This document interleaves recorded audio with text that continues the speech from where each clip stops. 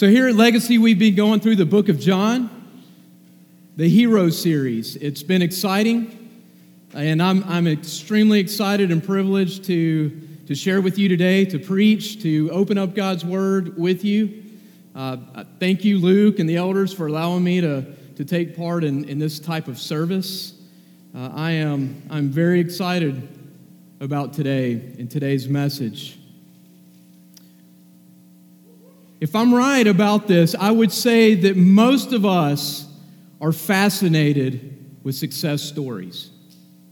I think equally, a lot of college students and people a little bit older are maybe equally excited about watching fail stories. There's a whole blog dedicated to this, a whole website, a whole YouTube series. I think it's called failarmy.com, and we could watch it for hours. It's kind of sad, but I find myself often going to Fail Army and watching someone fall into the bushes. And for some reason, those things, it's like, man, part of the reason that's exciting is because I didn't fall into a bush today. So I have a small victory for myself. I didn't fall down today. But most of us are really more excited about great success stories, stories of victory. My Atlanta Braves back in 1990, they were not successful. They were the worst team in the league. But have no fear, 1991 is coming. 1991, the Atlanta Braves, they were the National League champions. They went from worst to first. There were cranes all over my city when I lived in Smyrna, Marietta, Georgia. There were cranes that turned into tomahawks. They would get paper mache. You would have these big construction workers that haven't done paper mache since 5th grade. They were up on their cranes making a big rock tomahawk. We were excited. 1991 was an exciting year. But it was also equally exciting for the Minnesota Twins. Because in 1990, the Minnesota Twins were the worst team in the American League. In 1990, Minnesota Twins, worst team also. 1991 comes around for that city. They are the best team in the American League. Unfortunately, during the World Series, Minnesota Twins won the World Series. But we love these stories of victory. The Braves come back later and do some amazing things. But we love success stories. Cities rally around success stories, stories of victory. Cities change because of success stories. Just look at Chicago. Look at so many different places when it comes to just sports alone. We hang on victory stories. We hang right here in our hometown. We hang on a certain year. What is that year we hang on? Wait, what? 1998. Football. Champions. The Vols. We hang on it. Some of the coolest fraternity t-shirts on the campus right now make mention of 1998. This is almost 20 years later. Cities hang on stories of victory. We want to see it happen over and over and over again. We hang on it. There's other types of victory stories. My dad, who's with us today, Jerry Lewis, over here in the white shirt, don't mean to embarrass. There he is. He's like, I'm not embarrassed. Here I am. This is my dad, Jerry Lewis, and as a kid, older people would say, you mean the Jerry Lewis? I'm like, well, yeah. Yeah, he is the Jerry Lewis. He's my Jerry Lewis. So my dad, just a couple of months ago, had a heart attack. It freaked our family out. This is Dad, my dad, strong dad. Weak, had a heart attack. What are we to do? What's going on? We didn't know what to do except trust the doctors, trust the medical science. And I have a victory story to share with you because my dad's sitting right here. But you know what they did? The doctors, what they did, they took this small, teeny tiny little tunnel tube and they stuck it in his wrist. And they put it all the way up through his wrist and right into his heart. No, right into his heart. Right here, right into his heart. And that blows my mind. It's a stent. It opened up some valves. It opened up some stuff. Let the blood flow. This is amazing. That is a family victory. My mom and myself, my sister, brother-in-law, the family, when we heard the news that it's going to be fine, this is what we're going to do, the procedure went well. That is a story of victory. We were hanging on this story of victory before the victory happened. We wanted to see victory, but we didn't know. We didn't know what's going to happen. Then in a little garage, years and years and years ago, we have technology victories. Two guys in a little garage decide, we're going to do something with computers. We're going to make something. So it's the story of Apple. Two guys in a little garage has turned into over 13,000 employees on this new Apple campus that they're going to build. Gone from a little garage to a 2,800,000 square foot facility. This is nuts. This is crazy. It's a story of victory in the technological world. Then I just heard a story from my sister-in-law down in McDonough, Georgia, just south of Atlanta. She volunteers at the Crisis Pregnancy Center. A couple came into the Crisis Pregnancy Center. They were sold already in their minds that we are going to terminate this pregnancy. But we want to come in. We hear that they do free sonograms at this place. We're going to come in. We're going to listen to them. We're going to think a little bit. But they were sold that they're going to terminate this pregnancy. But after right here, this little house, it's a little house. In this little house, this amazing machine, amazing women that love Jesus, put this little machine, the sonogram, and this family, this husband and wife, this couple, I'm not sure if they're even married. They see this little baby, and they just start smiling. They get excited. And they say, we are keeping this child. That is a victory. That is a victory story that family is going to hold on to and hang on to. SEAL Team 6, finding bin Laden. It's a victory story. But where does this drive to succeed? Where does this drive to see success, to see victory, to see good things happen, to develop things, to see cities be built? Where does this drive even come from? Many would say it just comes from a basic animal instinct, just our fight to survive, to be the fittest of all the species. But I would argue that this comes from Genesis chapter 1, verse 28. You look at this up on the screen. And God blessed them, and God said to them, be fruitful and multiply, and fill the earth and subdue it, and have dominion over the fish of the sea, and over the birds of the heavens, and over every living thing that moves on the earth.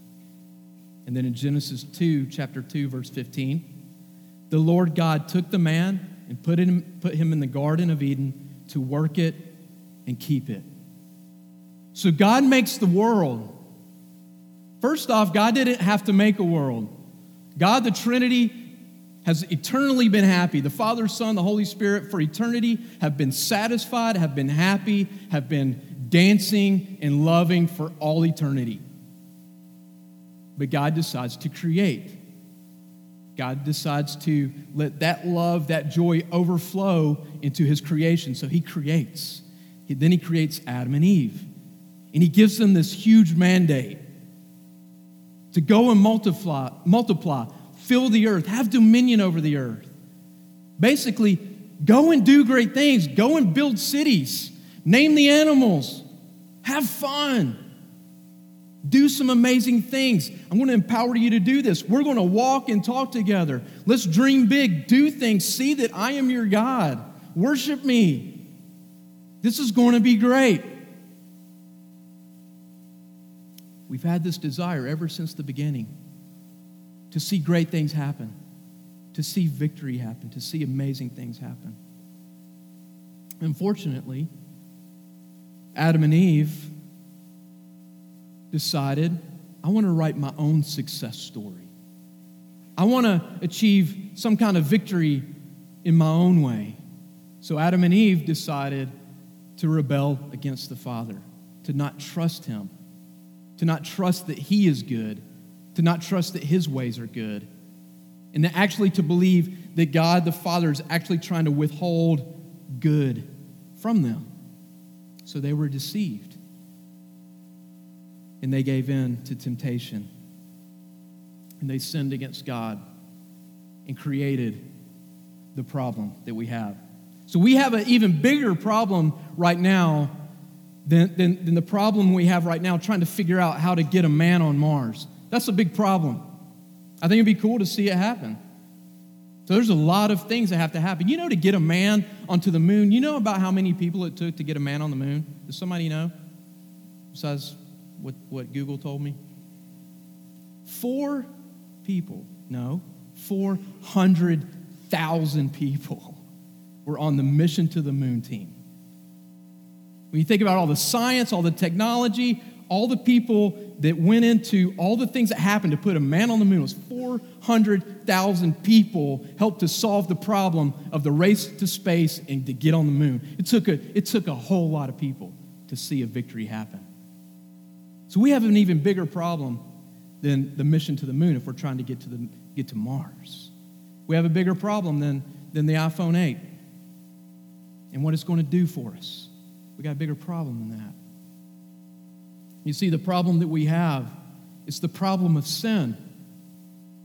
And at this point, some of you visiting or some of you that have been here many times, this is where it's like, yes, this is the story we hear all the time. And as you're going to see, it is like, yes, because today in this passage, we are at the crux of the story. But the problem of sin and its consequences, this is our problem.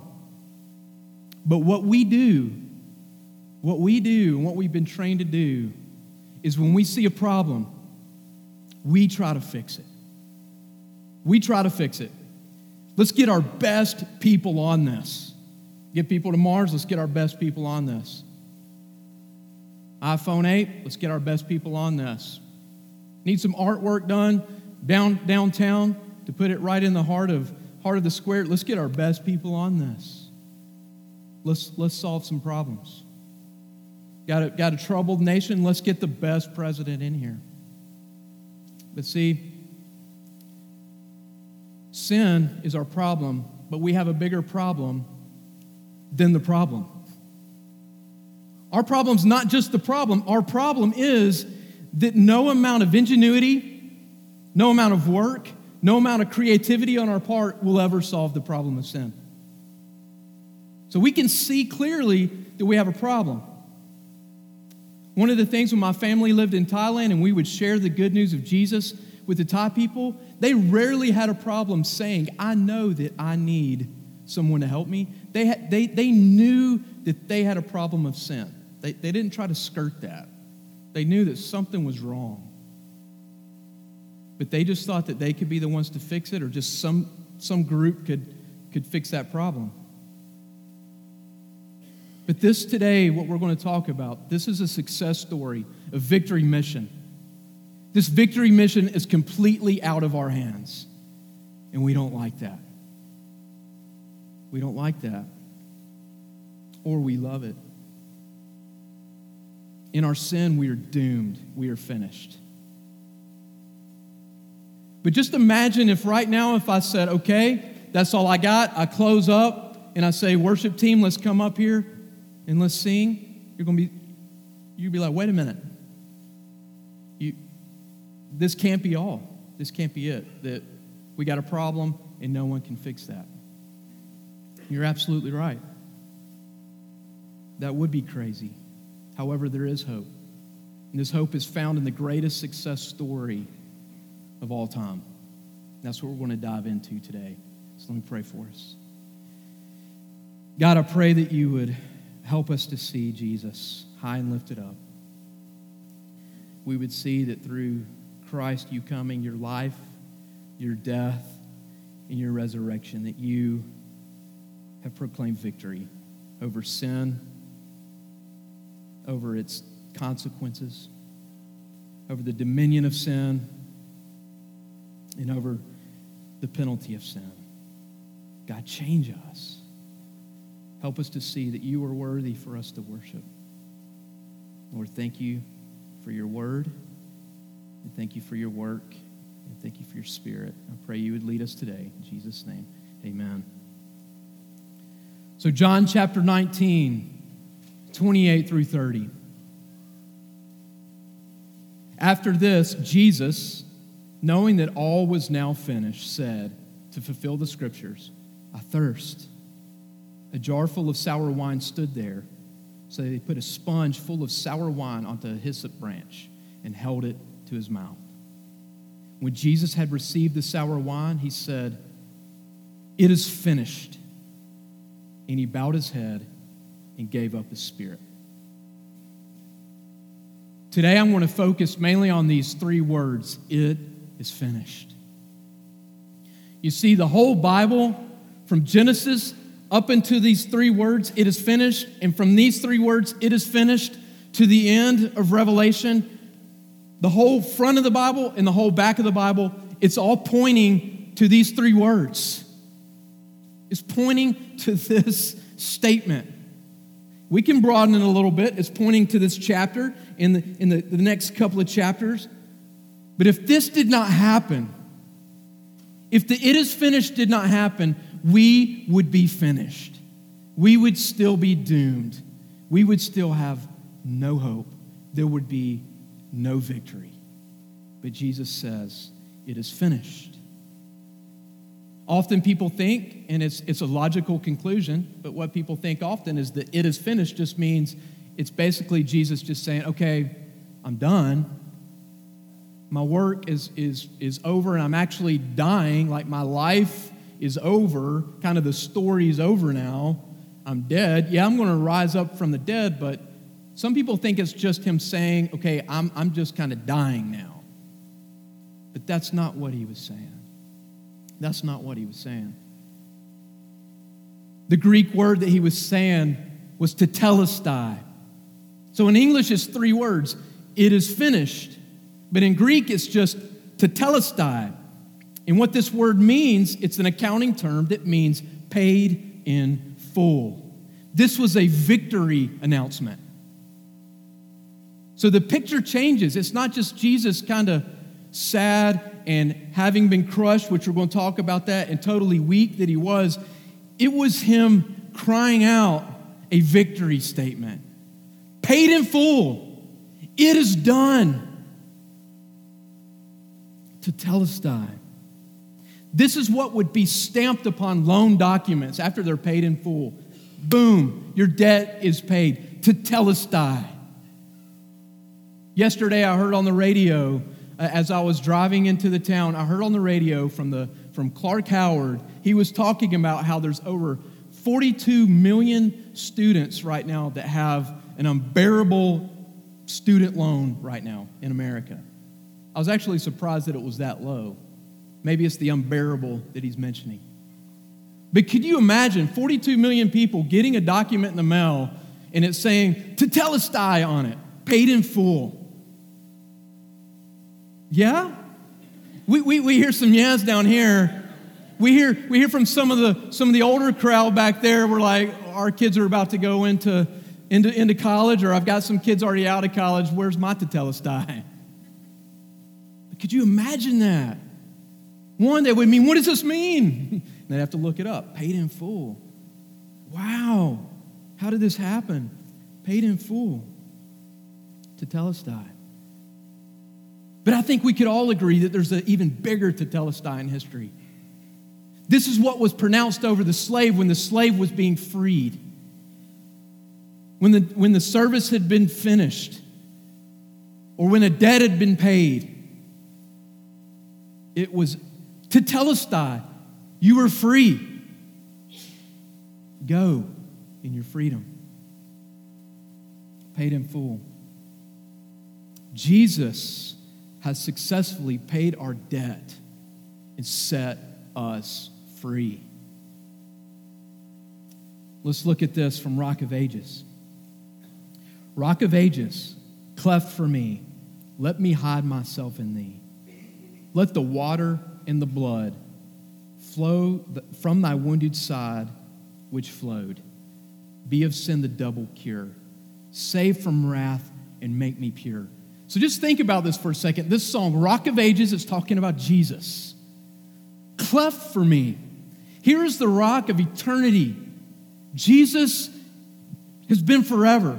He is the solid rock. He is immovable. He is amazing. He is often, but he's been cleft for me. He has been broken for me, split for me. Let me hide myself in you. It's not this rock of ages that comes and just crushes us. He could do that.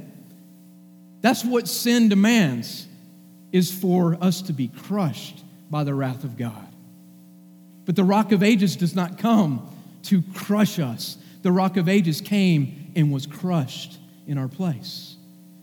The Rock of Ages was split for us. Let me hide myself in you. Let the water in the blood cleanse me, free me, and be of sin the double cure. Save me from wrath. Save me. I know that sin, because of sin, I know that I should be crushed. I know that I should drink the wrath of God. Save me from the wrath of God. But at the same time, as you save me from the wrath of God, save me from the dominion of sin. Within me, I can't do right. I can't do right. I can't see victory. I can't help others. Make me pure. So this double cure, being set free from the penalty of sin, the wrath of God, and being set free from the power of sin, is amazing. So in this Jesus series, Jesus being our hero, right here we see on the cross that Jesus, if you think of the cross as what it is, there's a vertical and there's a horizontal. If you would, and I'm okay with somebody coming up to me and telling me a better way to picture this. I love better ways. But if you would look at the vertical as a sense of Jesus being the Lamb of God, and he receives the wrath of God. He is our substitute. He receives the wrath of God. He dies in our place. Jesus is the Lamb. Jesus is the Lamb. He receives the wrath of God in our place. 1 Peter chapter 2, verse 24. He himself bore our sins in his body on the tree, that we might die to sin and live to righteousness. By his wounds you have been healed.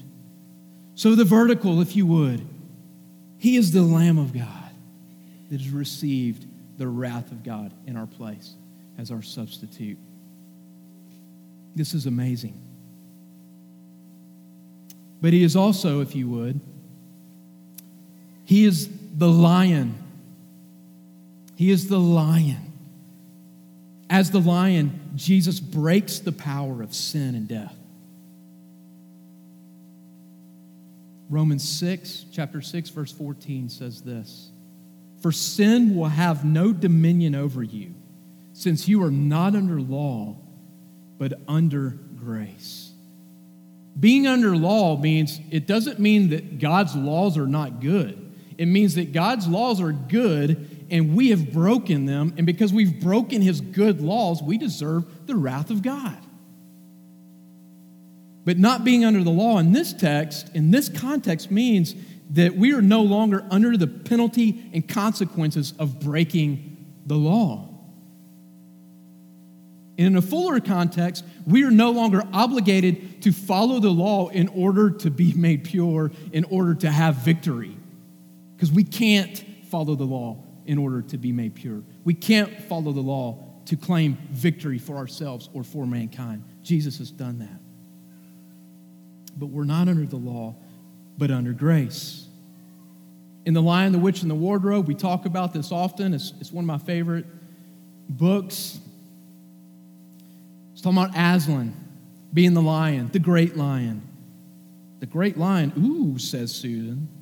Susan is just excited, like, wait a minute. Excited and scared. I thought he was a man. Is he quite safe? I shall feel rather nervous about meeting a lion. And then Mr. Beaver says, safe? Who said anything about safe?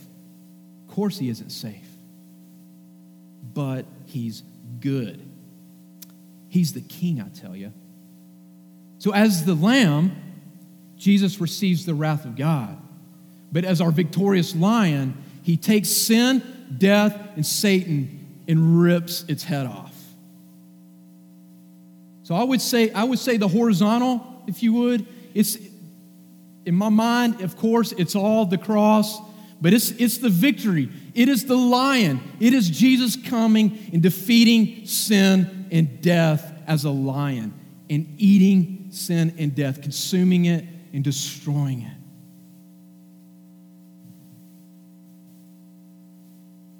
There is what we know in theological terms. There's the active obedience of Christ. That's his life lived even before the cross, his perfect obedience that he actively lived in our place. And on the cross, it's considered his passive obedience. When we just look and see what he's doing, it seems passive. He's hanging on the cross, he's dying. But it's him receiving the wrath of God. But as he's receiving the wrath of God, he is actively defeating sin and death. He's devouring it up in our place. Two things that we cannot do and have a good, victorious ending. We cannot receive the wrath of God ourselves and have a victorious ending. We cannot defeat sin and death and break free from the dominion of sin on our own and have victory. We can't do it. We need the cross of Christ. We need Jesus. I in no way want to take this moment and bring humor into this moment, but I know that many of our young people have grown up with the Lion King, and instead of tetelestai, the word is Hakuna Matata. What a wonderful phrase. It means no worries for the rest of your days. It's a problem-free philosophy. Hakuna Matata is garbage. It's garbage is what it is. Now I sing it, and I'll dance around the house. But that is not truth. That is not reality. I can't just say Hakuna Matata, Hakuna Matata. Okay, Hakuna Matata. The wrath of God, dominion of sin, Hakuna Matata. No. Tetelestai. Tetelestai. It's not a problem-free philosophy. It is a free me from my problem reality. Tetelestai is Jesus saying, your problem is over. The debt has been paid. You have been set free. Tetelestai. The debt is paid. Let's look at this chart. I think this can help us to think about how to view sin right now, because it's like, Mark, I'm a believer, but I still deal with sin. How does tetelestai help me right now? So we're going to look at 4 slides here that help me. So we have life before the fall. We have Adam and Eve in the garden. This is the way that they could respond with God. They could walk with God. They could walk with life. This is where they were when they were told to go and be fruitful and multiply and build cities and do amazing artwork and just build life, build kingdoms for God's glory. They were able to sin. They were able to say, we ain't going to do that. And quickly we see that's what we did. But also, they were actually able to not sin. They're in the garden. Adam and Eve were able to walk with Jesus, walk with God, and say, you know what? We're going to listen to you. We enjoy walking with you. We're going to trust you rather than the serpent. We're going to keep believing in you. They were able to sin, and they were able to not sin. Let's go on to the next slide.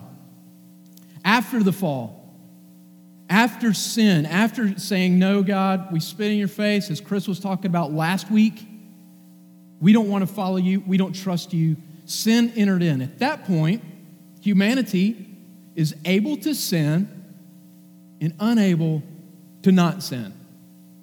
So we're able to sin. I can sin. But we're also unable to not sin. It sounds like double talk. We are in bondage to sin. I hope you can see that. We are slaves to sin. And this is bad news. Let's go to the next slide. The reborn man, if you would, the Christian, the believer, those that have said, Jesus, thank you for that outward call. I've heard the gospel message. Thank you for opening my eyes, my ears. Jesus, I love you. I want to trust you. I want to follow you. Forgive me of my sins. The reborn man, the reborn woman.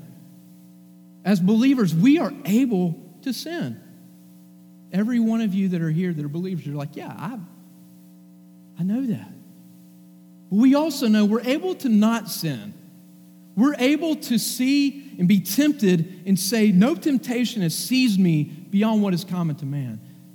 God will provide a way out. I can trust in Jesus. I can trust in God, and I can say, Holy Spirit, help me to say no to sin for your glory, for my good, and the good of others. That's the reborn man. We are able to sin and able to not sin. And this is where we struggle.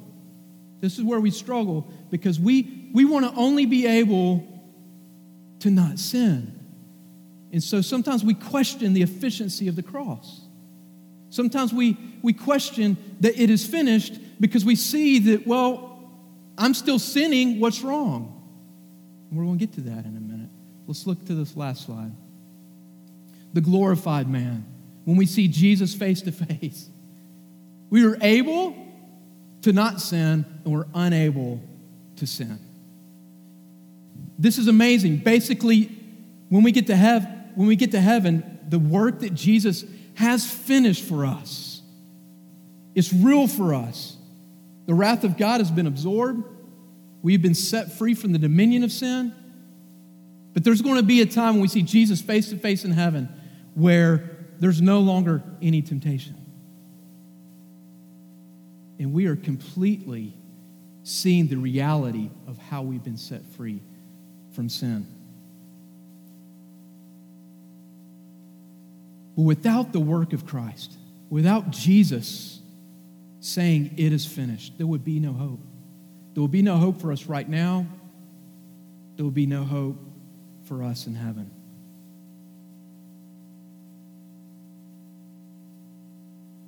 But what is not finished? Because I think that's sometimes the confusing point. But for us to understand what is not finished, we really have to grasp what is finished.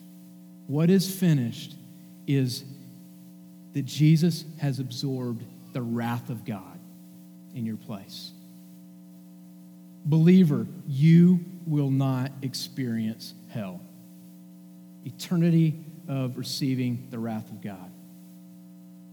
What else is finished is the dominion of sin. Its power over you, its authority over you is finished. You don't have to obey sin. You don't have to say, I just can't get out from under this. You trust by faith in Christ and say, help me to battle this. But the dominion of sin has been broken. We are no longer slaves to sin, but we have been made alive in God. So here's 3 things that aren't yet finished. Because we do live in a time of the already and the not yet. Christ has done a great work for us that is true for us right now. But there's certain things that we won't see until we see him face to face. And there's a work that still happens right now. So that it is finished and the work that still is being done, this is where many churches divide. This is why there's many denominations. This is why many Christians will call every single thing legalism and some people call every other thing licentiousness. Oh, you're telling me to read my Bible? Legalist. Oh, it's okay for me to do whatever I want. I can just do whatever I want because Jesus died on the cross, so I can kill people if I want. That's extreme. It plays out in more simple ways. But this is the battle we have, is reading the verses, reading the words of Jesus, reading the commands of Christ. Not even talking about just Old Testament commands. I'm talking about the commands of Jesus. Why would you have commands for us if it's done? It's because it is done. Because we go back to this original mandate. We go back to this beauty that Jesus is calling us into being culture makers. Go and build cities. Go and do things. Ultimately, at the heartbeat of it is spread the gospel message. This message is going to be shared. It's going to be spread by you working and moving, having your being in Christ, but doing things as nurses, as school teachers, as students, as doctors, as lawyers, as janitors, fill in the blank, as moms, as dads, as sons, as daughters. You doing these things, but all the while saying, Jesus, we want you to be high and lifted up. We want you to build your kingdom here. Jesus came here to reveal his kingdom. And he calls us to be a part of his kingdom work. Here on earth, it's not called his kingdom rest. We call it his kingdom work. So 3 things that we're called to be a part of. One is the work of gospel transformation. The work of gospel transformation. Philippians 1:6 says this, and I'm sure of this, that he who began a good work in you will bring it to completion at the day of Christ Jesus. Here's Paul that understands justification by faith alone. But here he is saying, Jesus has begun a good work in you. Well, I thought Jesus said it was finished. Well, yes, it is finished.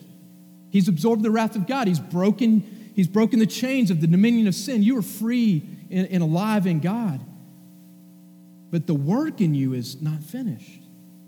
Your foundation is done. Your security is in heaven. But God, while we're here and we're still alive, he's changing us to be more like his Son. He's showing us the things of sin that he's wanting to continue to rip away from us. As he rips things away from us, he says, the consequences are done.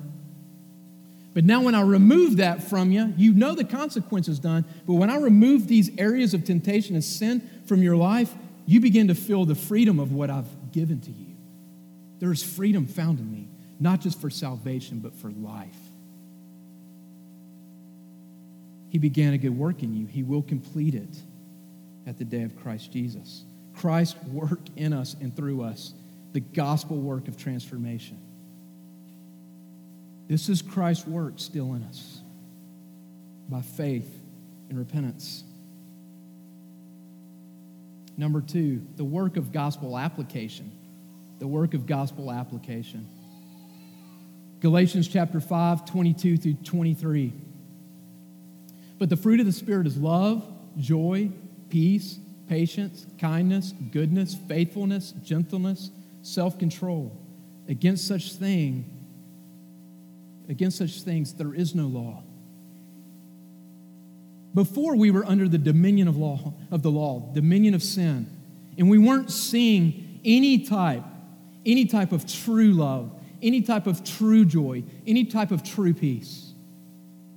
Now, if you, as a believer, look on the screen and you think about these fruits of the Spirit, you're most likely going to see something. You're going to say, I don't see the work of the Spirit in me when it comes to fill in the blank.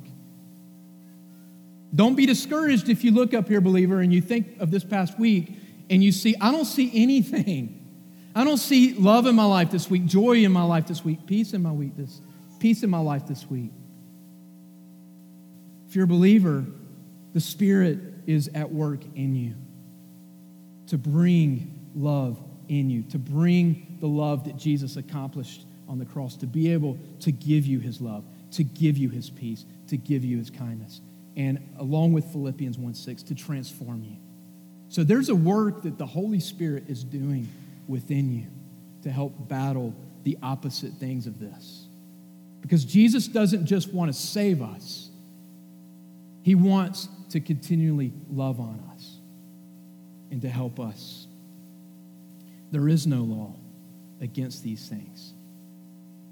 So that work is not finished. The work of the Holy Spirit in you, bringing you love, bringing you joy, the next week not having love, then he brings love back to you. The work of the Holy Spirit is continually at work in us. Number 3, a work that is not finished, the work of gospel proclamation. This work is not finished. Matthew 28, 18 through 20. And Jesus came to them and said, all authority in heaven and on earth has been given to me.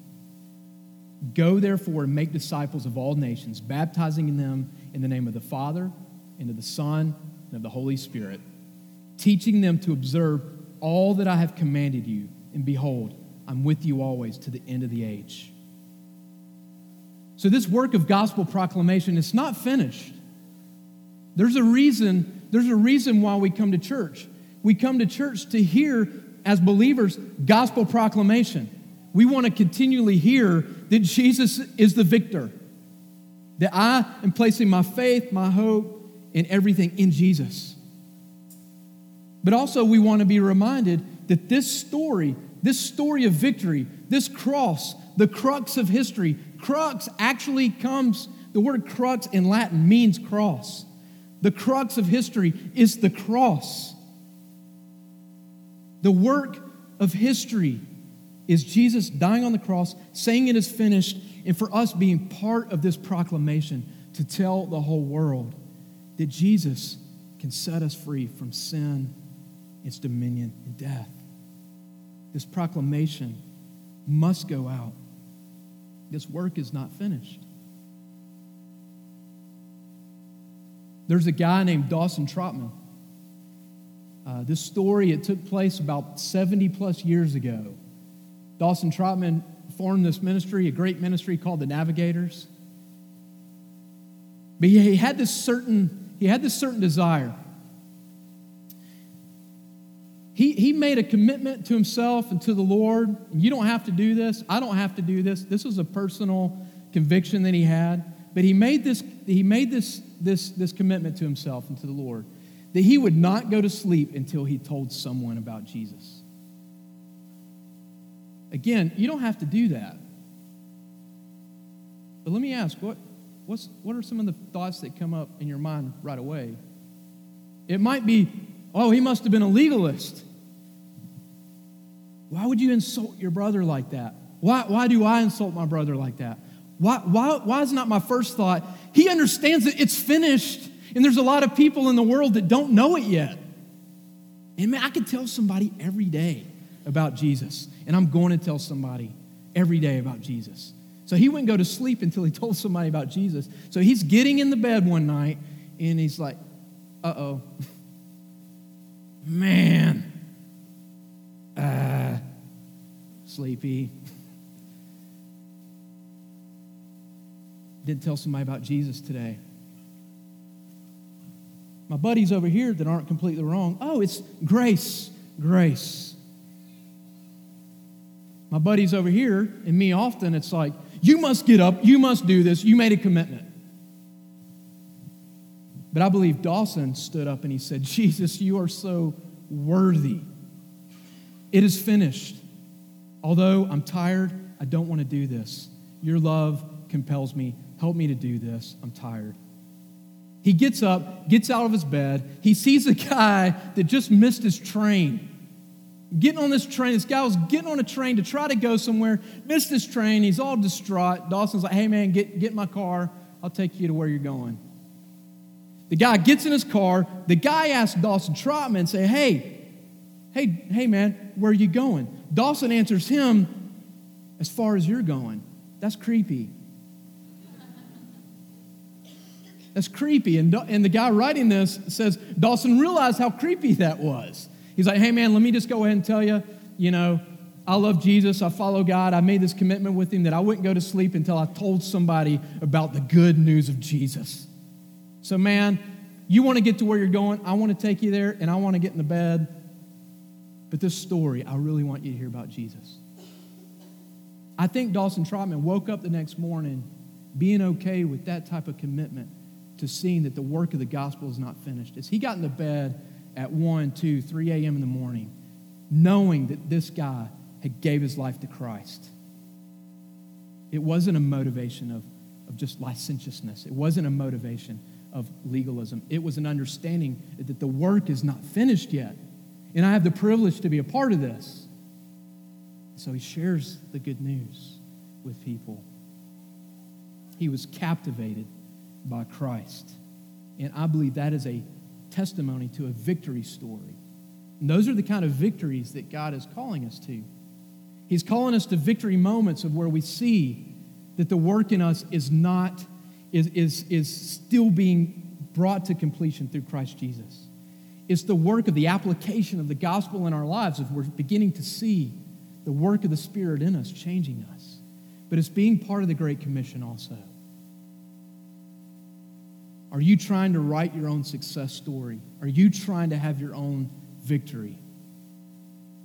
If that's what you're trying to write, biblically speaking, it will not end well. It can't happen. You cannot write your own victory story because the problem with sin is bigger than your ingenuity, your work, your strength, your smarts. You need Christ. You need tetelestai. You need him to absorb your debt. So I would ask you, if you don't know Christ, to trust him in his finished work. Hear him cry out, tetelestai. Hear him cry out that it is finished.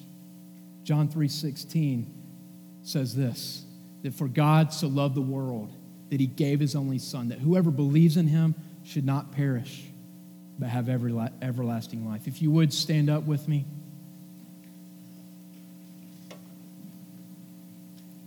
As we're closing out, believers, I want to ask you a couple of questions. How are you seeing the gospel of Jesus transform you? Are you trusting in the finished work of Christ? Is the finished work of Christ your solid foundation? We do not work for our salvation. We don't. We strive to see change in our lives through faith and repentance only because Jesus has finished the great work. We're called to be partakers of the Great Commission, to go out and share the good news of Jesus. What specific area of your life do you need help seeing that you are no longer under the dominion of sin? Let us rest in Jesus' work. But I have no problem saying, let us sweat. Let us work to get the good news out. This is not in conflict with the amazing truth of tetelestai. Because it is finished, we are empowered to go out and to give our lives away. And as we do, we know all the while it's because of Jesus. And when we fail tremendously, we rest in tetelestai. And we say, Jesus, keep working in spite of us. Let us see the privilege of being a part of the Great Commission. What do you want to see happen right here in Knoxville? What do you want to see happen with this great mandate of Jesus saying, be a part of kingdom building? But if you don't understand that Christ has finished the problem, you will build a Tower of Babel. We will build a Tower of Babel for ourselves. But we want to see God build his kingdom here in Knoxville. We want to see lives changed. We want to see people freed from the wrath of God and sin's dominion. We want to sing songs praising Jesus for who he is and what he has done. In conclusion, let's look at this. Not the labors of my hands can fulfill thy law's commands. Could my zeal no respite know, Could my tears forever flow? All for sin could not atone. Thou must save, and thou alone. Nothing in my hands I bring, simply to the cross I cling. Let me pray for us. Jesus, I thank you that you came into this world and you did what we could never do, that ends in victory. Yes, we can receive the wrath of God, but only for eternity, without zero victory. But Jesus, you came, and upon the cross, you received and absorbed the wrath of God in our place. You were the Lamb of God, and you absorbed the full force of God's anger towards sin. Thank you, Jesus, that you did that in our place. And thank you, Jesus, that you broke the chains of sin and the dominion and power that sin has over us, the feeling of helplessness, that there's no way that we can come out under it because of your death, your life, death, and resurrection. You've broken the dominion of sin. And so now through your work and through your Spirit and us being free, we can be changed. We can praise you and bring all glory to you and say it's because of the finished work of Christ that I can be changed. It's because of the finished work of Christ that I can see the Holy Spirit move in me and bring me the fruit of the Spirit for my good and the good of the city and the good of the world. And because of Jesus and Tetelestai and the debt being paid, this message can go out into all the world. So Jesus, thank you for coming. Thank you for being the one who has done it and completed it. Something Adam couldn't do, Noah, Moses, King David, John the Baptist, that no one could do, only you, Jesus. You really are our all in all, and you are our rock of ages. Thank you that you do not come to crush us, but you were crushed in our place. And by your wounds, we are healed. Let us rest in that freedom. We thank you, Jesus.